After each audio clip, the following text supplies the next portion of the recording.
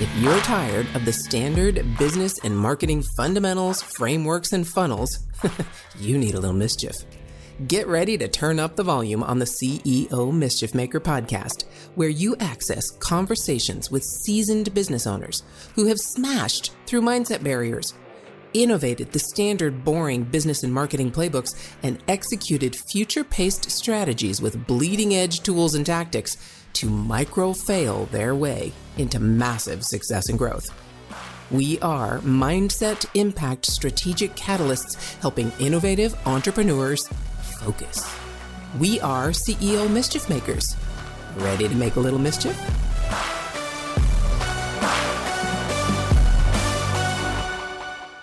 Hey, CEO MISCHIEF Makers. You know who I am, I hope. Mary Catherine Johnson. You can call me MKJ. And I get to introduce you to an incredible individual that I've just been spending the last half hour talking to off mic so that we could get prepared for this on so many different topics that are outside of this realm that we're going to talk about today that I know bring certain experience that she's going to be able to share with you that are just going to blow you away. So welcome to the conversation, Melanie Asher. Melanie, how you doing today? I am doing absolutely wonderful. Thank you for having me. I'm excited to be here. Here we go. All right. So everybody knows we start this off on Mondays with mindset. And you might wonder why we do that. But I really have to be honest with you. Without at least having a concept of the mindset we need to acquire or shift to in order to grow, we can't grow. We really have to prepare ourselves. So with that in mind, Melanie, give me an idea of a time in your life, recently past, where you realized there was a mindset shift necessary in order for you to do whatever you needed to do, grow to the next level, start a business, care for a family member, whatever it might have been, a mindset shift that you realized needed to happen. And what did you do? There have been many, many moments where mindset shifting, mindset awareness, or revisiting my perspective of whatever was going on needed to be, okay, let's reevaluate. What can I learn? What do I need to change because I can't control anyone else? Or where's the gap? Or where can I identify a gap that I need something to hold on to, learn more about? And early on in my career, I learned a lesson perhaps the hard way, but I wear my ethics on my sleeve. And while that sounds amazing, and it is something that I take pride in, it's also something that can be abused. So I had a couple clients early on that had hired me as a means to revamp their brand reputation. That sounds great, but that's not what the contract was. That was not our agreement. I had no say in that aspect of them turning their business around. And that's what they were marketing without my permission. So I would have people come up to me and they'd always touch me and pet me. I'm like, A, I'm not a dog. Yeah. Second of all, they pay their bills. What do you want me to say? This isn't our arrangement. This isn't our agreement. And this isn't the work that I'm doing for them. So it made me step back and say, this is a great compliment that I'm being hired for my ethics and my reputation for honesty. And at the same time, I'm not setting appropriate boundaries to protect that. And so what were they doing? Let me ask you that right there. You said they didn't hire you for that. So tell us more about what you do and what you should have been hired to do. So at that time, my business was brand identity and custom websites. Back in the days, pre-WordPress, where you're hand coding, actually writing code to build websites, and brand identity and everything that goes with brand identity. So I was hired simply to create marketing materials for them. I had nothing to do with strategy. I had nothing to do with culture. I had nothing to do with metrics. I was brought in simply to create materials for them. But what they were doing as a part of their strategy was marketing that they had hired my company, Omical. And I was like, oh, no. That doesn't jive. I'm happy to work with you in that context.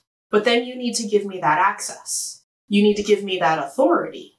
So the work that I do can actually have an impact and not be a Band-Aid solution without my permission. Over the years, my business has shifted, and now I function as a fractional chief marketing officer.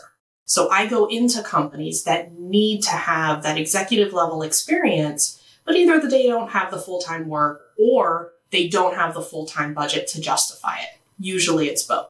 And I'm able to impact the strategy. I'm able to take direct company goals and create a strategy and metrics to help them accomplish those goals. So it's no longer a checkbox solution, but it's how does marketing have an impact both internally and externally from your company. And so how did that experience then start shifting your mindset? I'm assuming that that also led to where you are now to include those services, but how did that It was the mindset pivotal shift? moment that caused me to shift. And I learned real quick that I needed to shift how I positioned myself so I could either become, at the time, what was called a pure design firm, or something that was more strategy driven. And so it became a process of looking internally first. What type of work do I enjoy doing? What gets me excited? And then it was also, when I started to wrap my head around that, then it became let's look out into the market and look at clients and prospects. Why are they interested and why do they bring me in? And what I learned is what I get excited about is not necessarily the tactical deliverables, but it is the strategy. It is the overall story. It's about presenting the company in a way that allows your audience and your team to own your brand story as if it is their own. And so I've completely repositioned. So it shifted how I approach companies, how I engage with them, and how results are tracked. See, I love that. And thank you for sharing that because first off, so many people in this internet world, it's constantly changing. So we constantly change.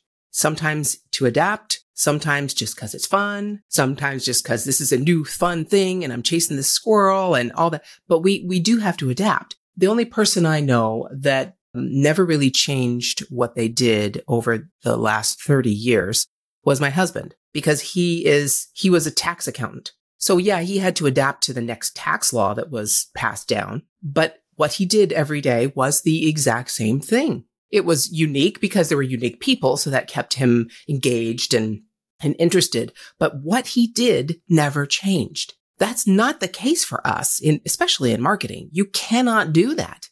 And so many people feel like it's a failure to switch to something else or to adapt and bring in different skills or learn different skills to really further what they want to do. So from a mindset perspective, if there are people out there listening thinking, yeah, I know I need to reinvent myself right now. And I did this same thing with chatbots. People would hire me to build chatbots and it was great. And it was wonderful, but they would never involve the strategy not never. Most of the times they wouldn't involve the strategy that I talked about because I was much more customer centric, customer experience focused. All they really wanted usually was a higher revenue on the other end, which are understandably. But what would you say to people out there listening that are thinking, okay, yeah, there's this new AI coming and there's this, the virtual realities, heads peeking up here and there. Web3 is still, resuscitating itself. How can they look at that and not feel bad about shifting something and maybe adapting like you did? What mindset do they need to do? You brought up a couple really great points that I'd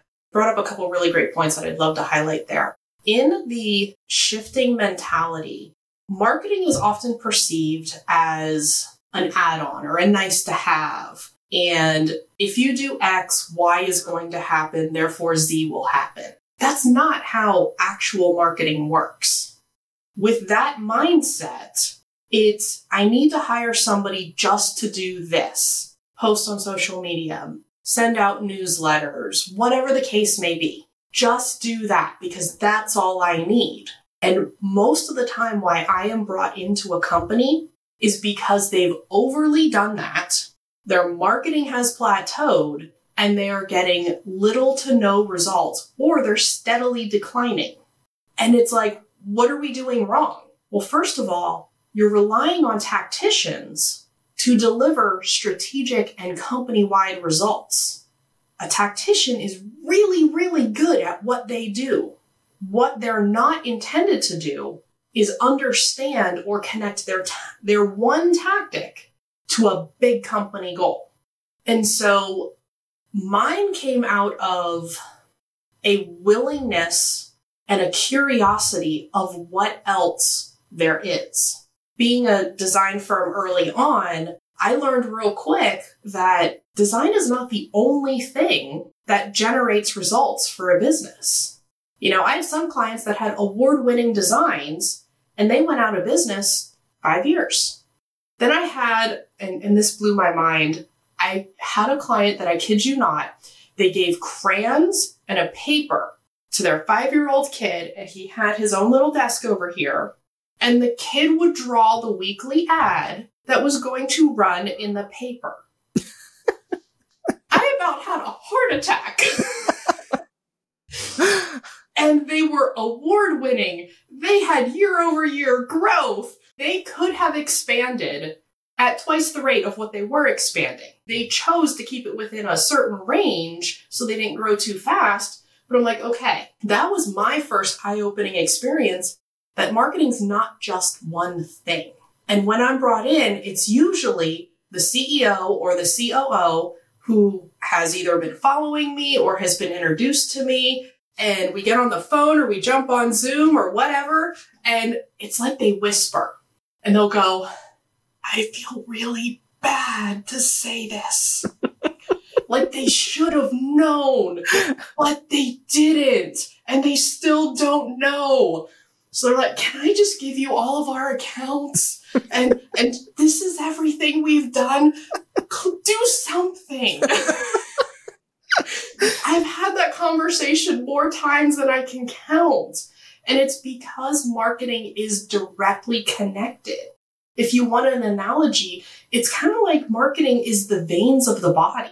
It's what takes the blood throughout the entire body and helps the company both internally improve sales, align company goals. And that's what marketing is supposed to do. So now that we're adding in AI and machine learning, it's another tactic to improve efficiency, but it's not the end all be all. It's going to help us do more and do things more efficiently and actually understand the numbers we're getting, but it's not going to replace companies. It's not going to replace people and jobs as a whole.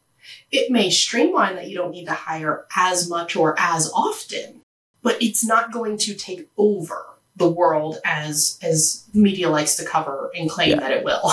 Yeah. And previous Arnold Schwarzenegger movies too. Yeah. Yes. Yes.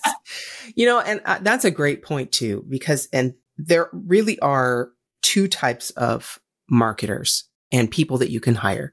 There are the strategists who dip their toe into the tactics, and there are the tacticians who dip their toe into the strategy. And there are some that don't dip their toe anywhere. They are just strategy and they are just tactics. That's cool either way, but it takes both. You know, there are certain, you can say there's a strategy to sales, but really it's giving people what they need and finding out what they need. And most of that is done by the marketing for the firm to be able to attract the right people, speak the right message, and get them to that sales choice. But in marketing, there is so much that has to be strategized. And then there are so many tools that you can use to actually implement different types of marketing strategies and pieces of that marketing journey. So if someone's listening here, and it sounds like you had already introduced yourself as the more strategy side, how would someone who is strategic be able to have a mindset that understands or incorporates the tactics side without actually doing it? So how do you do that? What do you have to prepare yourself to do to find the right people to implement the strategies that you create? I know not everybody does this, but it's the way my brain works and it's the way my mind works.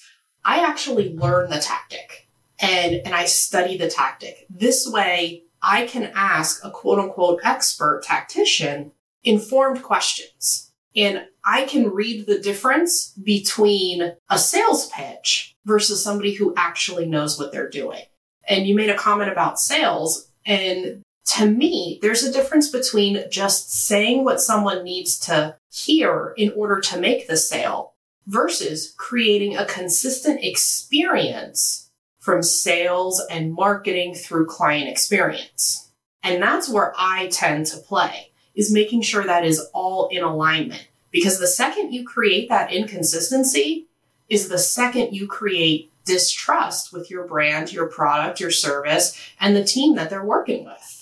I knew there was a reason we were getting along so well, and that's it. That's exactly. And I agree 100, 200, 500%. I don't care what we have to say in numbers, because that's really where the rubber meets the road for a company. That consistent customer experience. And I would extend that to internal customers as well. I was talking to a gentleman who we were on a call, and he'd heard a podcast I was on, and he was asking me questions, and he says, we were talking about customer experience. That's what he wanted to hire me for. And he says, what should I do? I have my salespeople send birthday cards to all of their clients. And if, they have it on their calendar each week, because he's got 800 employees, right? So each week they have a list of the people they have to send birthday cards to. And he says, and if they don't do it, then it's their manager's responsibility. So it goes up to their calendar. And if they don't do it, then it's so he just kept going, how can I just stop them from not doing it? And I said, well, I'm sure they would follow your lead. What do you do when you send your employees birthday cards? And of course, that stopped him in his tracks, because he doesn't. There's an inconsistency. Of course, there's a reason they don't do it. It's not important to you. Why would it be important to them? They don't get the same respect in that experience in your company as you expect them to give. So there's a complete misalignment. You're just doing it as a task. It's not actually that this is the part of the experience you want for your people, because you're not giving it. So that exactly is what we're talking about in terms of consistency, and especially in strategy and then tactics. I agree. Every CEO, every company owner, no matter what level you are, not no matter what, when you're in the beginning, I should say that. Obviously, the CEO of a large corporation does not need to learn every tactic. But when your company is small, you need to know what these tactics are. I would have people hire me to build chatbots for them and have no clue how anything about a chatbot worked. You need to understand that, especially exactly. There needs to be an understanding of what is happening.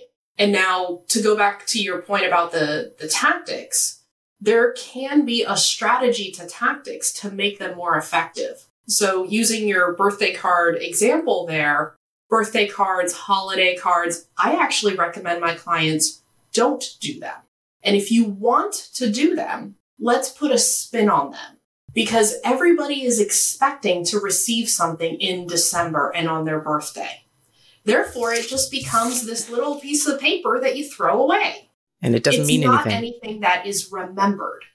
So if you want to send holiday gifts or cards out, do it either before the holiday season or after the holiday season. Do Valentine's Day. I personally do Halloween. It corresponds with my company anniversary, and that's when I do it. Corresponds with my personality. Mine too. I'm a Halloween personality. Mine too. I'm right there with you. But it's also fun that it was done intentionally that it's my company anniversary. Yeah. So, but birthdays, pick a quarter birthday or a half birthday. It's just enough that while it is a part of a strategy on behalf of the company, it's a surprise to the prospect or client receiving it. Absolutely. So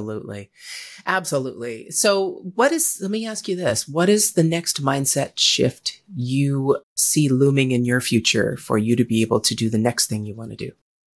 Oh, that's a really good question. I think the mindset shift that I've been working through is fully embracing and this has kind of been an ongoing thing, and I would test it and then pull it back and then test it and go a little further and then pull it back, is I've built certain processes and experiences for clients in a way that they are independent of me. So I can bring people in and create a consistent experience independent of me. But I've not fully owned that. That's it's scary. still it's my name, it's my reputation. That's a scary one. And so I've been testing it with like some subcontractors and I've learned that some subcontractors work better behind the scenes and others are amazing client facing. But it's not about making the assumption that every sub or anybody I bring on board is appropriate for client facing. It's about what actual skill sets are they good at, and are they good customer facing? Do they want to be customer facing? So I end up with a blended agency fractional model where I can function as an agency or I can function as more of a fractional role. And I can jump between the two relatively seamlessly. I just get to own that and build out that agency side a little bit more to provide more services to my clients. Okay, hold on. If your mindset was shifted, you were inspired to innovate, and you were spurred into action, don't just move on with your day. Focus, my friend, and take a few minutes to visit CEOMischiefMaker.com to learn more about the value that was shared with you today. Please act now and create some CEO mischief of your own.